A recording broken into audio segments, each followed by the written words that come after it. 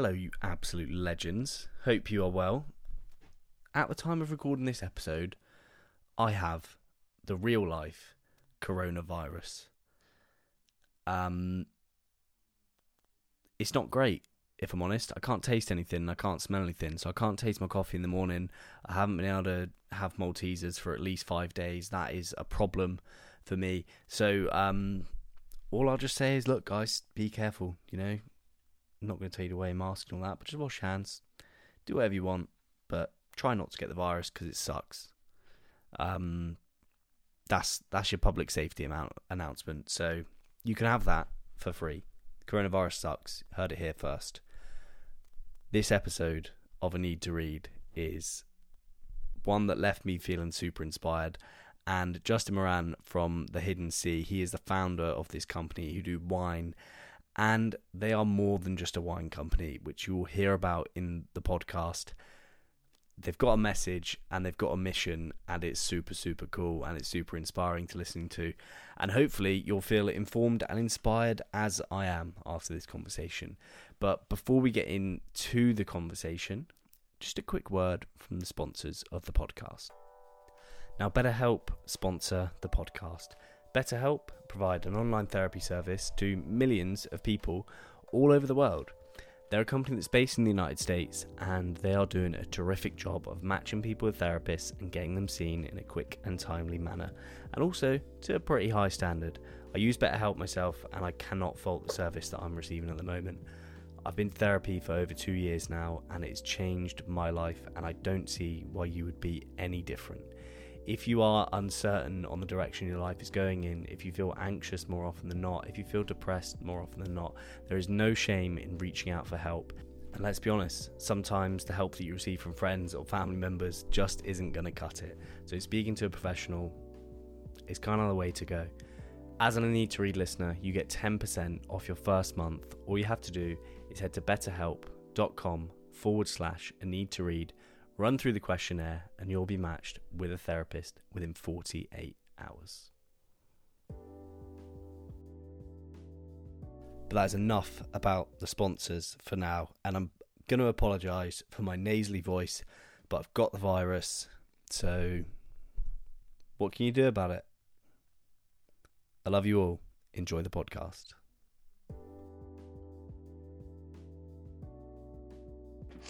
So, Justin, welcome to A Need to Read. Thanks so much for agreeing to come on. Obviously, you are CEO mastermind behind Hidden Seas Wine, and introduced to me by a mutual friend of Jake, who just said that he met you on holiday and you just kept chatting about books with him. Yeah, mate. Firstly, Ed, thanks for having me. It's a pleasure. This will probably listen to my business partner, who is the CEO of The Hidden Sea. So I won't take that title off him just yet, nor do I want the responsibility. Being a little less structured than him, I'm certainly not the CEO. But I met Jake recently, and what a ripper of a guy he is. And we hit it off. When people talk about energy, but it's the energy and what you're interested in. Like-minded people hang around with similar like-minded people, and we just started talking about books and our businesses and what he's done in his property movement and short-term accommodation is nothing short of inspirational. And I shared some of my story with him, and he led us to you, mate. So thanks for having me again. Yeah, no, it's awesome. I've checked out obviously Hidden Seas, and I love what you're doing with the company. But it'd be good for the audience who haven't already clicked on the link that will be in the description of this episode to go to your website. Just a little bit of a background on Hidden Seas first, and then we'll go into sort of how you got there. Yeah, the Hidden Sea is a for-purpose wine brand. When I entered into the wine industry with Richie, we had a very clear goal, if you can call it a goal or mission, is to build a brand that people could buy into, something bigger than ourselves, and gave back, not just in a vineyard sense, in a winemaking sense, but all the way through what we do with our profits. So Hidden Sea has, as I said, a really clear purpose. One wine, one mission: to remove plastic from the world's ocean. And I'll explain the link to that in a second. And who is it for? It's for socially conscious consumers. We want to help our consumers to become more. It's not just about the hidden C creating change, Ed. It's much about empowering our consumers to make change happen and then allowing them to feel part of something bigger than themselves. But where it really comes down to is what we promise our consumers or people who drink our wine. And this has been the game changer for us, even though it took us 5 years to get to this simple statement. But every time someone drinks one bottle of the Hidden Sea, we remove the equivalent of 10 single-use plastic bottles out of the world's ocean and recycle them. And we have a really large goal by 2030. We want to remove 1 billion plastic bottles, or the equivalent of 1 billion plastic bottles, out of the world's ocean and recycle it. Wow. I'll just launch straight into how we came about Ocean and Ocean Health. You know, we've been a part of. Grew up. Both Richie and I grew up as Aussies do, in and around the ocean. However, where it becomes really relevant for the Hidden Sea brand, where our vineyards lie today in the southern part of South Australia, is part of the old seabed. Millions of years ago, the limestone coast is the region, was covered by the Great Southern Ocean. A series of ice ages happened and leaving fossilized limestone. Apart from having fossilized limestone, there's lots of ancient fossilized relics.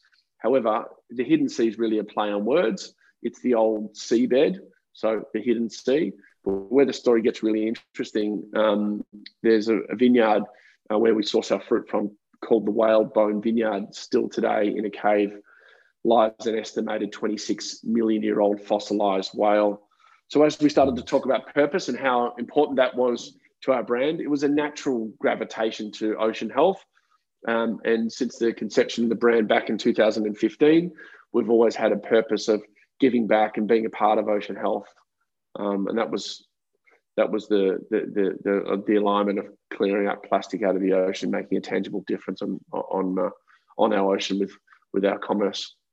Yeah, that's sick. I imagine you're obviously too busy to go and pick up all the bottles yourself and get your wetsuit on. So how is it that like companies can do it? Because I know people can do like carbon offsetting with like planting trees, where you just pay a company a certain amount per month. Is it kind of similar with cleaning bottles? It is similar. I'll just touch on the carbon offset. We export wine around the world. In the UK, we're fortunate enough to have some great retail support with Asda, Sainsbury's and Co-op. So there's a carbon footprint there. There's a carbon footprint, even though the glass bottles are 94% of our glass bottles we believe has been recycled, depends on which market. However, we're in the process of becoming carbon neutral as a business. We absolutely value that. But from our point, going back to our promise and why we do what we do, we worked with a company called the Reseed Project, which was formed back in 2019. However, their sister company, OWP, Ocean Waste Plastic, where they take plastic out of the ocean and turn it into ocean waste plastic products, have been around for several years. So we pay, how it actually works, and then let's explain a little bit about the Reseed Project, how it actually works. We purchase per kilo, so it costs €8 per kilo of plastic. In a kilo, so every case we sell, we purchase a kilo of plastic which has come out of our ocean. And in a kilo, there's equivalent to about 60, 500 or 16-ounce single-use water bottles. So that's how we get the 60 water bottles per case. 6 bottles per case equals 10 bottles per every single bottle of the Hidden Sea sold. So it's a really simple message. That's how we clear that's how we get the brand promise, is via that each kilo of plastic we remove. I guess from being a part of Ocean Health, and for a long time now, but seriously in our business since 2015, we've dealt with or come across a lot of NGOs and a lot of people doing great work. The problem I have when we're trying to communicate percentage of profit, even things like what does carbon neutral mean, but percentage of profit to Ocean Health or a dollar amount, people need to understand clearly drinking this bottle does X. And it took us a long time to get to that promise, 1 bottle equals 10, Ed. But for me, it was a lot about education. A lot of these NGOs were flip-flopping around with the actual tangible difference that people could buy into. That they knew you were doing good work. People knew that money was getting put in the right place, but what actually were we doing apart from education? And what I love about Reseed, they're only one of two. Think about all the NGOs collecting plastic out of the ocean or claiming to collect plastic out of the ocean. There's only two organisations who I rate, who are the leaders, who are the best in practice. First is the ocean cleanup guys out of the Netherlands. They're tackling lots of plastic. Their core focus was the great the great plastic garbage patches, Pacific garbage patches, and then also rivers and streams. Really excellent organisation. And then Resea's the other. And it's not just about how they collect the plastic; it's also how it's captured in a blockchain technology that it's encrypted and can't be played with. Then it's about the human rights. Then it's about what happens to the plastic after it's collected and where it goes. And then it's also the United Nations initiatives ticking those boxes. But for me, they're very easy to get ticked off on. But to be certified by an organisation called DNVGL, which is, call it the PwC standard of assurance, they're the largest assurance company or certifier of ISO standards in the world. To be at that level gives me confidence and should give our customers and our staff confidence that we're working with an organisation who's doing not only what they say they're going to do, but at the highest standard commonly known globally. So a long answer to your question. I'm sorry, Ed. I'm either a really bad guest or a really good guest because it's good. It's good. It's all value. It is weird, and I think people in westernized countries aren't actually they don't see the pollution in the ocean that much. And I just come back from living in Bali from like November to March. Like you go for a surf and you have to paddle your way through at least 7 or 8 little plastic bottles that make their way into the sea. And it is minging and it all washes up on the beach. But like I live in Dorset, it's the same as Jake in England. Like you don't see plastic bottles washed up. People will leave them there because people are scum. But you don't see them washed up like you do in the other countries. So we're kind of like sheltered from it. So it's cool to see like taking the initiative and pushing that out there. Yeah, I would encourage you to go. Usually when it hits the shores of even Northern Europe and the UK, is to go through the sand and you'll find a lot of microplastics, which is being absorbed by marine life. But to your point regarding Bali, there was a line in the sand for me.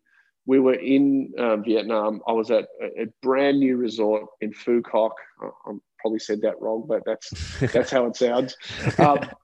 And I went for a swim. Being an ocean guy, I wasn't surfing that day, but I went in the ocean just for a swim. That's where you just don't go into resort pools where I come from, straight in the ocean. And mate, I thought I was being not attacked. I'm like, what's this fish? I'm trying to look, and I was swimming in plastic, and I've seen it in Bali and around those areas, but I haven't really spent a lot of time in Bali. I try to, I have in my younger years, but it really dawned on me. I'm like, I'm involved in ocean health, and I'm actually swimming in plastic at a luxury resort where it's meant to be brand new, pristine, but the water is so contaminated with plastic in the water. I had to do something about it. And as when you have the courage, and that's one of our values, to take on something bigger than yourselves. And yes, we were doing things in ocean health. I'm like, how do I find, and it took really Richie and I 18 months of traveling around the world, talking to, literally flying and via phone back then, but flying and dealing with NGOs and ocean health leaders. And if you name an organisation, whether it's the Ocean Cleanup Guys or Four Oceans or you name it, I've either dealt with the founders or the marketing team to try and understand how are we going to remove the plastic. Yes, education is important. Reduction of single-use plastic. Recycling, I'm not a fan of. It's like, dare I say it, people who are fat and they want to lose weight. I'll give you the tip. Stop eating. If you want to stop the plastic problem, stop using single-use plastic products. That's number one. Recycling is not the answer, or creating new products which are biodegradable. Then it's the collection of plastic. And when you see these, when you get on Resea's website or Four Oceans or any of this, and you see the islands, literally islands of plastic, and you've experienced it, that's in a surfing area where they're trying to keep the beaches clean. Get out of the tourist areas and see what's happening is frightening. And I think as humans, we have a responsibility to the next generation. And I don't know if you've got children, Ed. I do.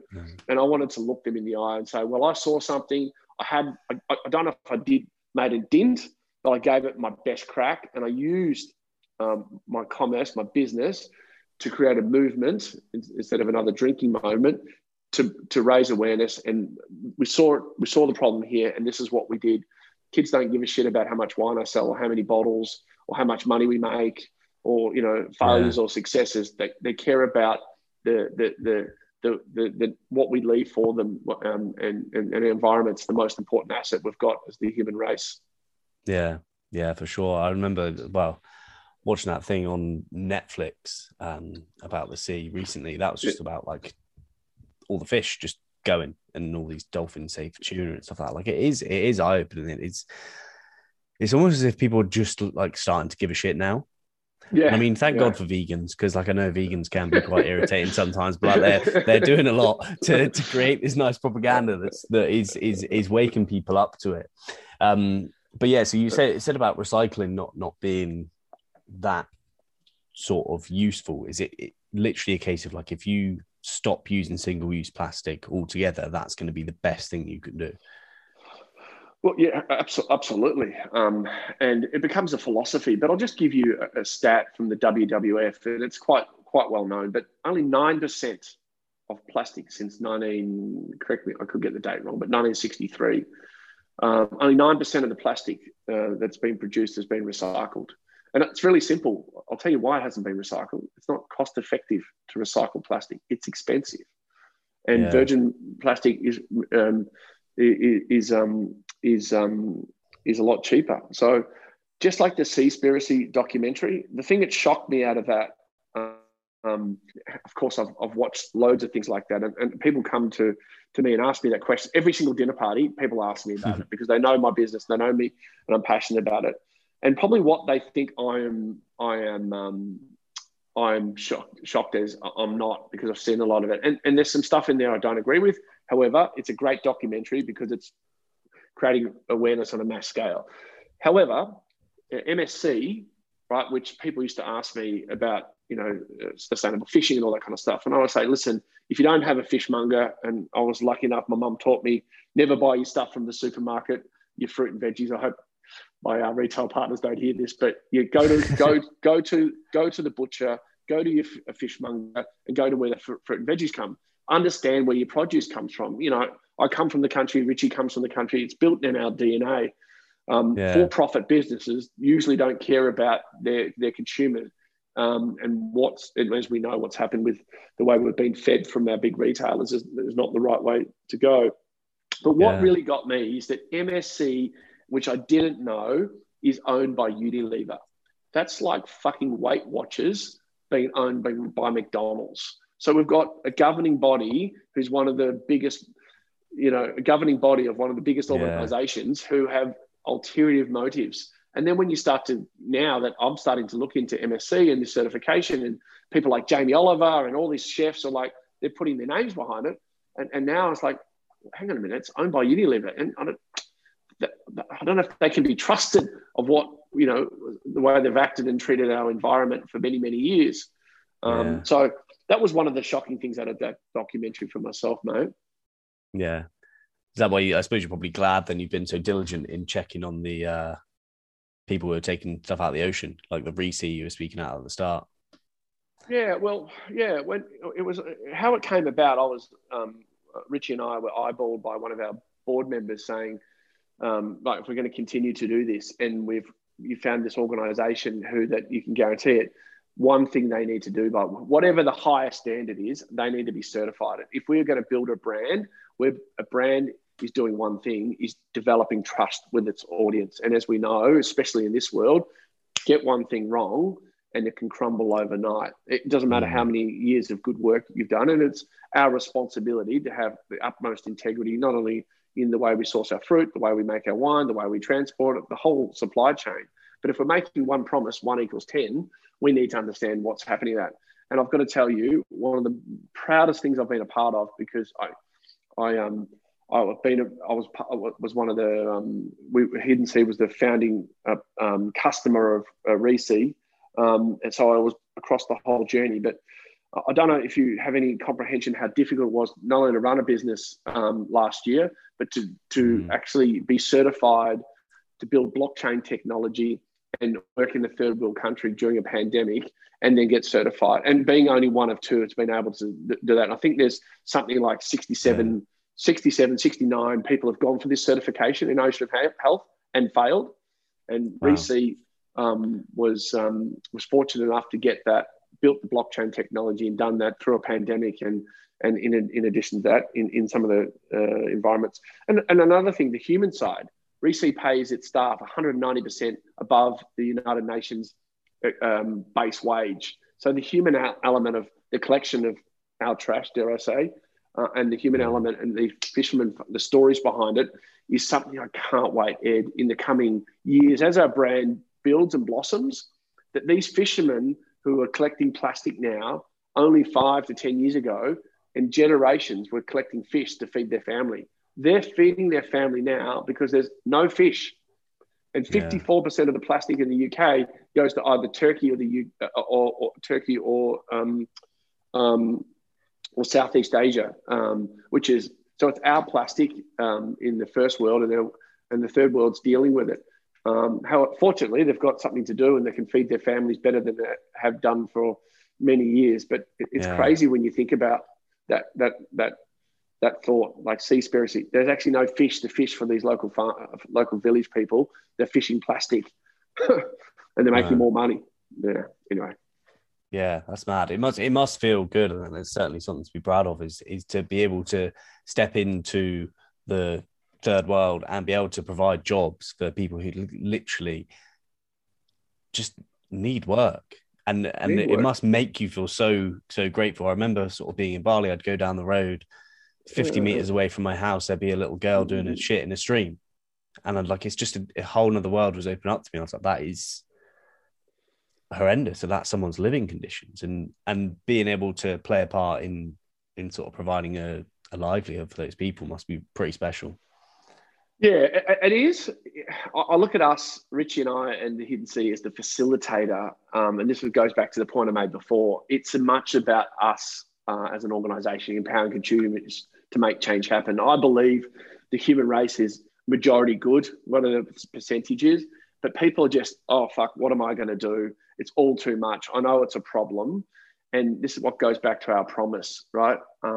1 bottle equals 10. We allow people to be a part of the solution. And there's an interesting stat, and there's some different stats on it. And one of our internal, I say environmental geeks will probably pull me up on this, but approximately, give or take, depends where you live, you and I use about 55 kilos of plastic in 1 year. So only 9% of that will get recycled. However, 10% roughly will end up in the ocean somewhere around the world, believe it or not. Even if we think we're doing the right thing, putting it in the recycling bin. So by just drinking the Hidden Sea, right, we can make you plastic neutral because we'll pull that 10% back out of the ocean. Nice. So that's the uniqueness of us. Yes, it feels rewarding, and we're a global community and all that kind of stuff. But it's more about, especially with our allies and our ambassador program, you'll see on our website. You know, we've got people, a famous UK influencer, Lucy Donaldson, who we don't pay any of our ambassadors to talk about our product, but she believes strongly enough in what we do. She drinks our product and she promotes our product on that. And we have a list of them on our website, where it's not just about Richie and I and our staff and Reece. This is a global problem, and it needs people like yourself. Just being on the podcast today, Ed, you're making a difference. More people hear about this. They can engage directly, with Reece, or they can buy the Hidden Sea. But it's, again, we're reinforcing the message of this plastic crisis we've got. And you've experienced it firsthand in Bali, mate. Yeah, for sure. It's a cool thing, and people definitely get behind it. Like when Jake is always trying to pitch me people to come on the podcast now, and when he said about Hidden Seas, it's the message behind it that got me interested, because you can put a post up on LinkedIn and get someone who's done well in business, but when it's something that's like behind the brand, like it's super important. But more on you before we get into sort of like books and stuff like that. What was it that has sort of led you to Hidden Seas? I know you said it started about 5 years ago. What were you doing before? How have you sort of become? Because obviously it's the secret's out. It's a successful business, not to the point where you want it to be just yet, because you haven't cleared the 1 billion bottles. But yeah, exactly. what have you done before? Oh, we need a whole different podcast for my life story. Yeah, we should have grabbed a beer and Yeah, I should or have wine. given that. Yeah, or wine. Yeah. We should have grabbed a wine or a beer together prior to the podcast. But no, yeah, I've been a serial entrepreneur, and I hesitated then because I hate using the word.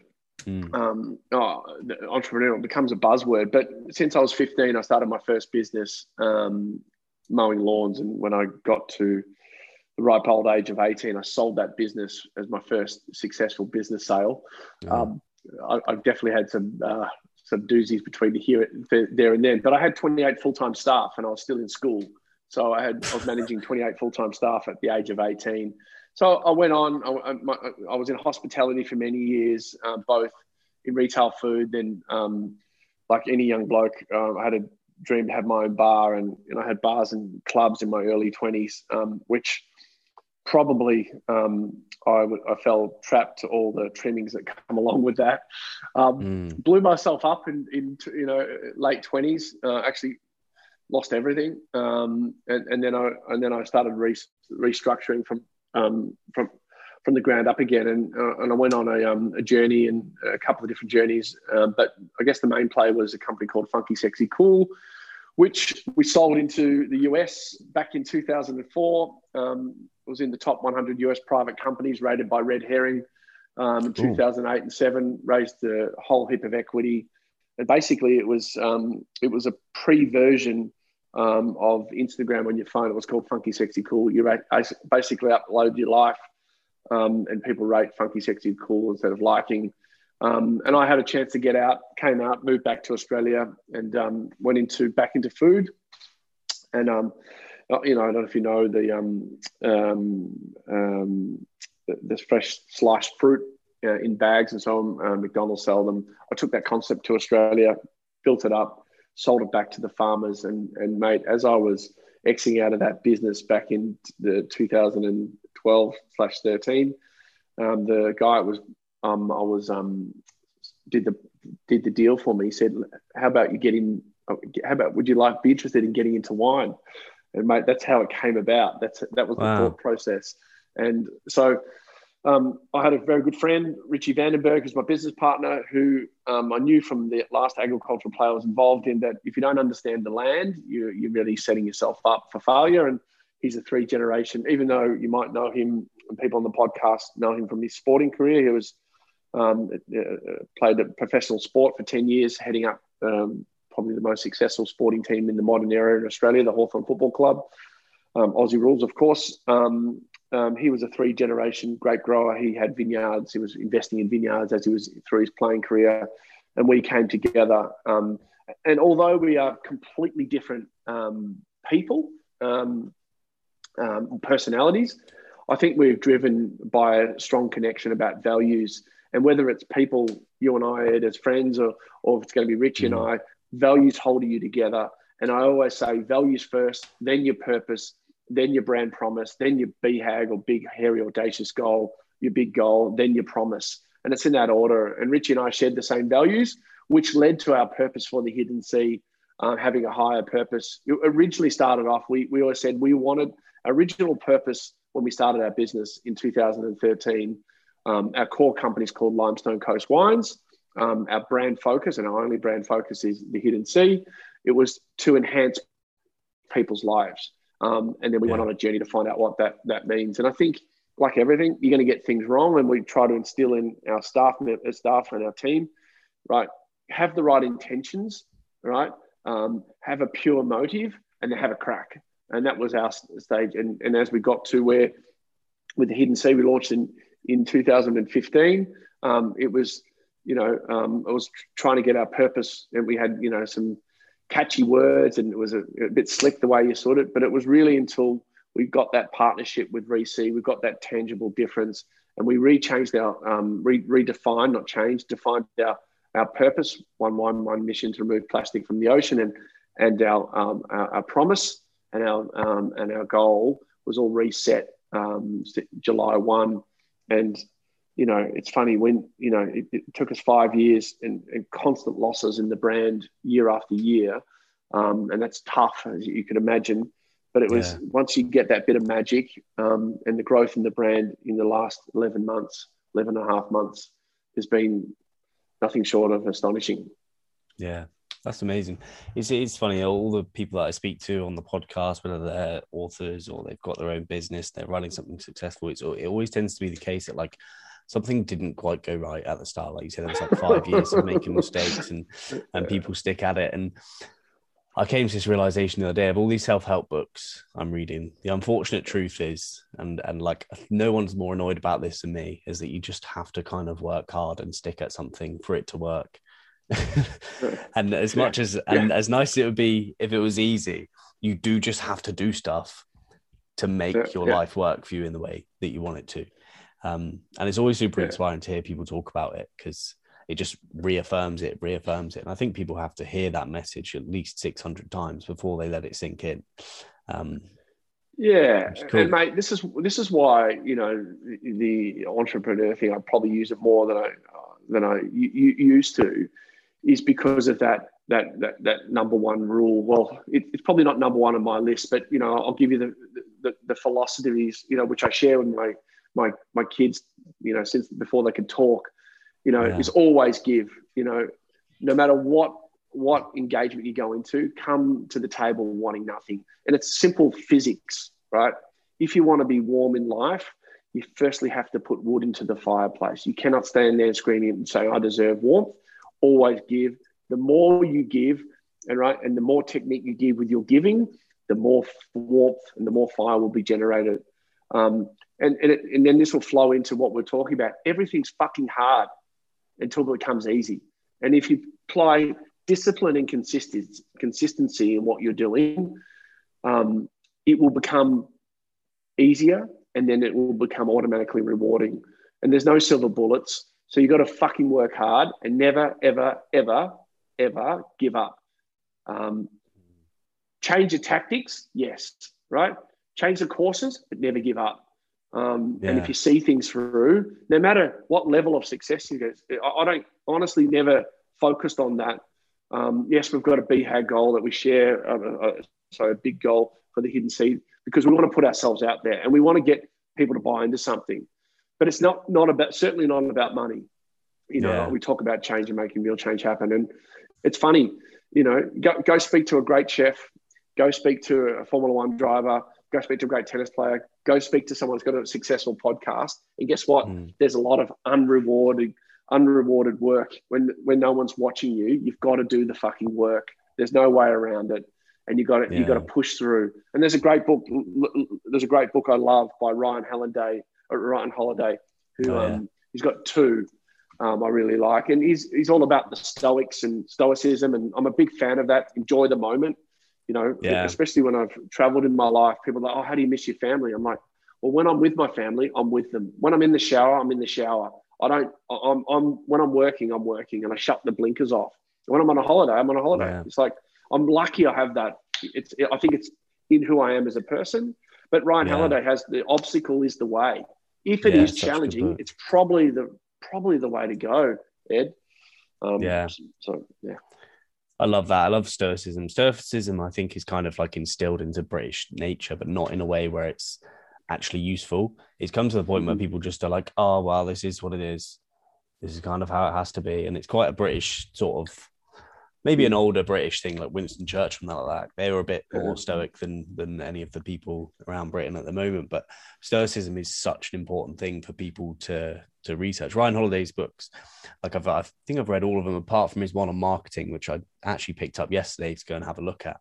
But the Daily Stoic, I don't know if you've ever sort of picked up that. I'm on the podcast as well. I haven't read the book, Yeah. but I'm on the, not the podcast, the newsletter. Is it daily or weekly? I can't remember now. Oh, the email one. Yeah.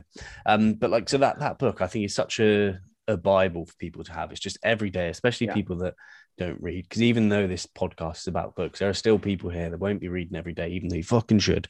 And it's just a page a day of just a quote and then him explaining it. I think it's such a great idea. And those texts from Stoics to have outlived the Bible, essentially, really says something with the amount of censorship that's gone down through the years of things that have been cut out of society. For them to have lasted that long, said like it does mean that it's probably fucking right, because humans haven't changed that much. It's just the stuff that we've got around us.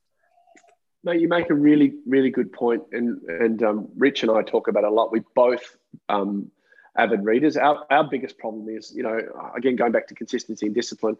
I always give myself the weekend off because I'm untrustworthy with my shenanigans I get up to. So I give my weekend off at the gym and reading, but every day it's 45 minutes, Monday to Friday, and obviously I read more. But just books I want to get through, and that consistency and discipline adds up over the course of a year. But one of the principles of all the reading I've done is that the principles don't change. Values matter. I don't care, which way you want it, and that's why I give the philosophy of giving first. In life, you can't get anything unless you sow a seed, unless you put wood into the fireplace, unless you put effort in first. And that's why, some of the things which I've got better at times, when I was younger, I was more flighty and hot-headed, but living the moment, no matter what happens to you in the day, embrace that moment, no matter how bad or how challenging it is, right? So, take it on board. And the only thing we've got control of is our attitude. It's the 90-10% rule, 10% is what happens to me. 90% is the way I deal with it. It's the attitude we take into every single day is important, and that flows through from Stoicism back in ancient times. Yeah, for sure. This is an interesting one because I don't get to speak to many not CEOs, business owners. Sorry, Richie. Founders. With your like philosophy and ethos sort of being built into the business, have you thought about, or do you run a book club within, like, with your staff at all? No, it's a good thing. We've done certain things where when we've had Christmas parties, we do fitness things, and we try to lead by example. But no, we don't, and it's a little bit probably. How do I say this? It'll be tough. It's tough to make people read, right? That's the thing. Yeah, but it's more about showing people the cause and effect, showing people the effect of good reading and what you can get out of it. And it's I'm unabashed to say that I skew to more lifestyle business books, but it also whether it's great biographies or health books or relationship books. It's the one thing. If you get one thing, it's that one thing quote. If you get one thing out of a book, that's great. If you don't, I'm sure it will inspire your thinking process, even if it doesn't give you a nugget. And that's the most important thing. And it's similar to exercise. I think reading and exercise are great. When I finish my reading, sometimes I'm like, no, I don't really agree with that hogwash. It was the same thing, just in a different way. But I feel great because I read it and I start thinking. Go to the gym. Do some exercise. Don't go to the gym. Just do some exercise for 30 plus minutes. And guess what? We'll go for a surf. You're all of a sudden in a good mood. That's the number one thing I would like to see, because, as I mentioned earlier, we want to enhance people's life. By doing that is giving them tools that can make them feel good about themselves. Yeah, for sure. And the reason that I asked that is because I'm trying to take on LinkedIn at the moment. I avoided it for a long time because I think a lot of people on LinkedIn just suck each other off and tell each other how proud they are for their promotions. and I'm just not that guy. I've got no boss. I'm my own boss, and I'm annoying as I am. And I can't suck myself off. I've tried. Try harder. There's no such thing as try. You either can't or you can. But mate, I feel like I'm being interviewed by myself now. That's something I would say. Yeah, but essentially, I'm trying to get people on LinkedIn. I'm trying to say, look, go and start a book club with your staff, because like if you start giving your staff books, making them think for themselves, empowering them to have 15 minutes in the morning where they learn an idea and they then think about it. I'm surely. Like, you might not see the results for 6 months or a year, but like I'm sure those staff will start doing great things off their own back if they're able to take the initiative. And like obviously you can take a horse to water, but you can't make him drink. But like, have you read The Go-Giver by Bob Burg? Because you've got the attitude of it essentially, and it's about what you give as opposed to what you take in business and in relationships. And essentially, if you read it, it would be a bit of confirmation bias for you. But I just think if people were able to give that to their staff, especially if anyone's in sales or in marketing, if people can adopt that attitude in a selfish way, the business would just reap the benefits of it. Well, and it's just so difficult to get people to do it. Yeah, no, it is. But you know what I will do after this podcast? You asked me a question and it's challenged my thinking. What I will do after this podcast, I will share that with Rich, because him and I, even though with our leadership group in our business, yes, we don't have a book club, but we share things we should read and we make references. And we've got a new gun guy coming on into our sales department, help our global sales, Justin Cosmina. I've always said the business only needs one Justin, but now here we go, we've got two. And I gave him a roadmap of the language we speak in our business is a lot of Jim Collins, my favourite business writer, but from BE 2.0 beyond entrepreneurship to good to great, built to last, great by choice, and how the mighty fall. So I asked him before he set up, I didn't force him. I said, these are if you want to understand our language and our thinking and how we build strategy in our business, these are the books you need to read. And he's already talking the language. But I will challenge it to take that further in the business, because I relate it back to, if we go and brush our teeth once, right, we see no result. Or if we don't brush it one day, we don't see any result, or 2 days. No. But that discipline, repeated consistency, or that lack of discipline, your teeth will fall out. And it's the same thing as what you just said then, Ed. I think that reading discipline, do I see anything out of 1 book, 2 books, 3 books, 4 books? Maybe. Do I get some ideas? Maybe. But over a period of time, repeated, that consistency thing is that you start to become a person without you even realizing. And it's the same thing with exercising or eating good foods. You just go have a green smoothie once a month or once a week. That's not going to help you. But if you change your philosophy and you eat well the majority of the time, it's the 90%, not the 10% of what you do, then you'll find you'll be healthier and more alert, and you have more energy and all that kind of stuff. So good point, Ed. It's like you said earlier. It's like there's well, you're welcome.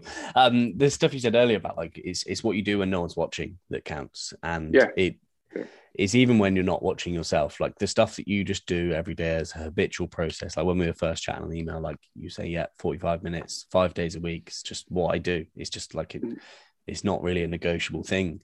Like brushing my teeth. Yeah. Same thing. Yeah. And like I always say, like if you tie it to that as like a habit stacking thing for people who struggle, it's like, right, just read before you brush your teeth. If you don't read, you can't brush your teeth, and then you've got stinky breath and no one wants to chat to you. Well, they might not want to chat to you the next time they see you. They'll have learned from their lesson. But you mentioned those books there that you told me to have a look at. I did download one of them on Audible, and I think it was the Good to Great book. And who's that? You say it was Jim Collins. Jim Collins. He's an academic researcher. I think he's an excellent researcher. It's great to get theories from people who have obviously fought the fight and done it. But Jim's, I think, one of the best academic researchers, ex-McKinsey's. I think it's McKinsey's. Yeah, McKinsey's, Stanford. And the research he puts into the book. So for Good to Great, they spent 5 years researching Dow Jones index and the companies who have been successful over a 30-year period. And that book taught me. That was the first book of Jim Collins I read. Funny enough, the last book I've read of Jim Collins was the first book he's written, but the updated version. But it's the level 5 leadership in that book is first who, then what, and it's about the premise of getting the right people on the bus and figuring out where to drive it. And the hedgehog concept is really a big thing for the hidden C, which has driven us to get to where we get to. But people say, lots of things, but don't worry about what you're going to do. You'll work that out if you've got good people. And our overall business has had some success since it's been since the beginning. Our business grew from knowing no one in the wine industry to a dormant facility that had to fill a fruit and sell wine into out of 3,500 wineries in 3 years, in the top 20 largest wineries in Australia within 3 years from a standing start. So and people ask me, how do you do it? Who do you know in the wine industry? And I gave you a bit about my background. Richie comes from a growing background, but certainly not a customer. He never sold wine to anyone. We knew no customers. It was first about the people, getting those right people in your organization, and then finding the right people as customers. I use that as well. And I'll just use the UK. We were really fortunate enough to meet the people at Kingsland, and the early people was Kevin Wilson, Karen Wilson, who's a director, Andy Sagar, and Paul Braden. And still today, that's one of the strongest, and they play a huge role in the Hidden C success in the UK market. But they're great people that run a great organisation. It's not a great organisation with okay people. And that was a real big thing for me out of that book. And then the hedgehog concept is basically finding the bullseye with what you're deeply passionate about. What can you be the best in the world at? And I'll come back to that rewind in a second. And what drives your economic engine? Passionate. Yes, we're passionate about the wine industry and fruit and growing, but really can I be more passionate than other wine growers? So then we talk about the reason why we do what we do. Yes, we're super passionate about wine, but we're more passionate about our brand and our wine business doing something greater good than just for ourselves. What can we be best at the world at? What can we own? Well, we want to be the ocean, the ocean health wine that we can own that space, right? We have a purpose which is unlike any other wine brand. Just so happens to sell great tasting premium wine. And then what's your economic drivers? And that's fairly obvious for our business. But we actually, in our economics, as much as it is about the profit and loss and balance sheet to see, internally, it's much about how do we get to our goal and working back from our goal and relating that back to case sales. So they're the lessons, good to great, that I harnessed, and we apply in our business today. Nice. I like that. I'm definitely going to be checking them out. I've got that. Well, I've got a lot of spare time in my hands where I'm now going to be stuck inside for a few more days with a stupid virus. So I'll definitely be checking on that while I probably do walking laps in my garden.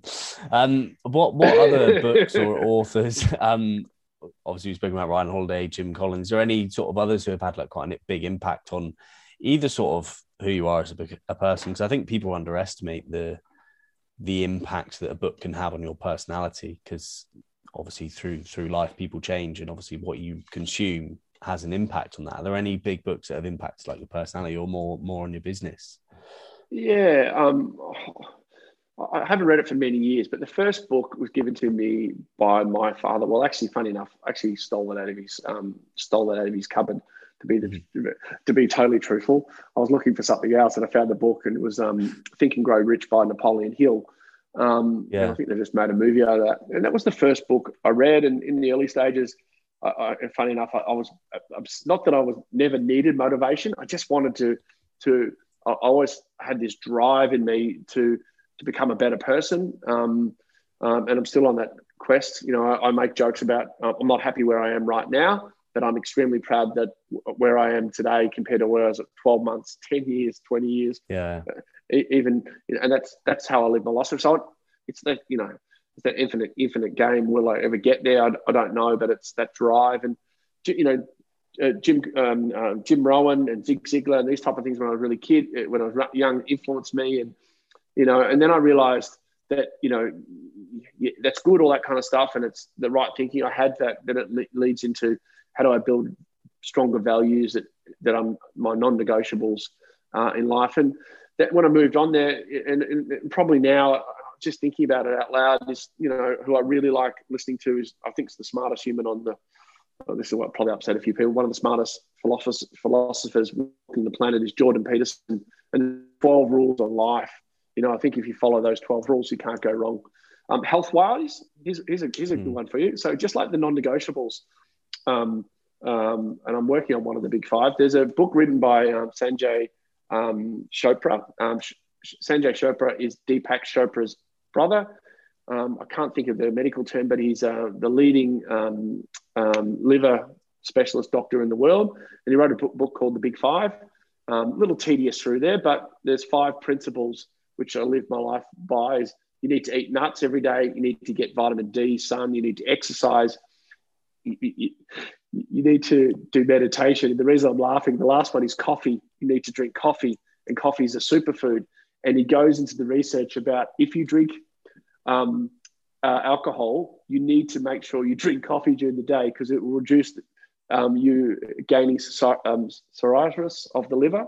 So, yeah, and it's a really interesting study. So the reason why I love it so much, I drink a bit of coffee, plus I drink a bit of wine. So that's the balance for me, mate.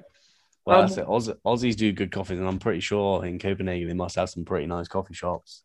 Yeah, they do, but I reckon the Aussies, the Aussies do coffee best. Like if you look at New York and Brooklyn and even through San Francisco where that coffee culture started, there is Australians all through that. So yeah, we're really fortunate to have a great coffee culture in Australia. Yeah, you can't beat a long black in Melbourne. That's peak. That's peak coffee. That's peak. Yeah, that's cool. Are you a meditator then? You said that was one of the big fives in there. Well, yeah, I was laughing as well. That meditation is my down. Like I actually implied. I went. You know how I read. I told you I read 45 minutes every morning before I start my day. Because I usually exercise. I exercise in the middle of the day. Because of the time difference here. The gym's not open at the time I start work anyway, so I can't get to the gym before the morning. So I do the reading. But funny enough, I discussed this with Jake because he's done a lot of meditation and so on. And I've just got to spend time when I have time with the right person. I find when I do meditation, I'll fall back to sleep. I'll get up. I actually have a meditation bed in my office right here. And then I try to meditate and I'm like, this is not working. I'm going to fall asleep. So I'm trying to get better at that. Yeah. It's a tough thing to get into. That's like the one thing that I've stuck to for the most consecutive days in my whole entire life. I'm on I think 422 days consecutively. Oh, really? This morning. Yeah. And I get to a stage like sometimes I'll maybe nod off a little bit, but when you sit upright and then you start nodding off, it makes it quite awkward to actually fall asleep when you're sat up straight. But building sort of that habit as like a non-negotiable thing for me, especially on an app where you get a streak and you're like, well, just like maybe with your business partner or like with another mate, it's just like make each other accountable, make it a competition. Because I think everyone naturally likes a little bit of competition. And when you're neck and neck with your mate and then it becomes to a point where maybe one of you's ahead or someone drops off and it's just like a mutual encouragement to do it, because I reached a stage where I was starting to sit for like an hour every morning. And that I found for the rest of the day, I just had no questions for myself. I just like, I can't focus on my breath for the whole hour, but the amount of things that my brain can chuck up in an hour, I got nothing left to say to myself for the rest of the day. So everything's pretty clear. like if you could do me a favor offline, send me something, send me the app and the book, because I'm really curious to do it. And I'm not an big app person, but one of the apps that's helped me in my life I've used for now could be almost 2 years is is the Zero app, fasting app. So I fast 5 days a week. I take it easy on the weekends, eat what I want, but I fast. 18 is my minimum, but most of all today it will be easily 20. I eat early with the kids, and then it's pretty easy for me to get to 2:00 with no food. It was my first meal. Yeah. So, but I like that. And my wife does the same, and well, we're both competitive. And that's one of the reasons I think, in addition to finding the right people on the bus, going back to that analogy with Jim Collins, first the who, then the what, is, I'm extremely proud that the first person we got on our bus, which is in my bus, was, well, I can only say him because he's the first person next to me, is himself. And he's super committed, super competitive. He's a competitive beast. Like, he's feeling, he's one of his issues he needs to work on is fear of failing. He doesn't want to fail. He's a super competitive person, but not in the expense of the values that he stands for. And that's, and we're similar to that. I'll probably take it a little longer to get as resolute as he has, but in my lifetime. But it's certainly, that's where we align greatly. That's cool. It's good, like you said earlier, that you're quite different people, but obviously there are things that tie you together quite closely. And I think like sense of discipline and stuff like you said, that you do fasting and that your wife does fasting. Like, I think fasting, beyond whatever the health benefits are, I don't really know, but like it is a discipline thing. It's about being like, nah, that can wait. And I think being able to say, nah, that can wait is probably one of the best things that you can say in life. Yeah, the thing is, for me, it's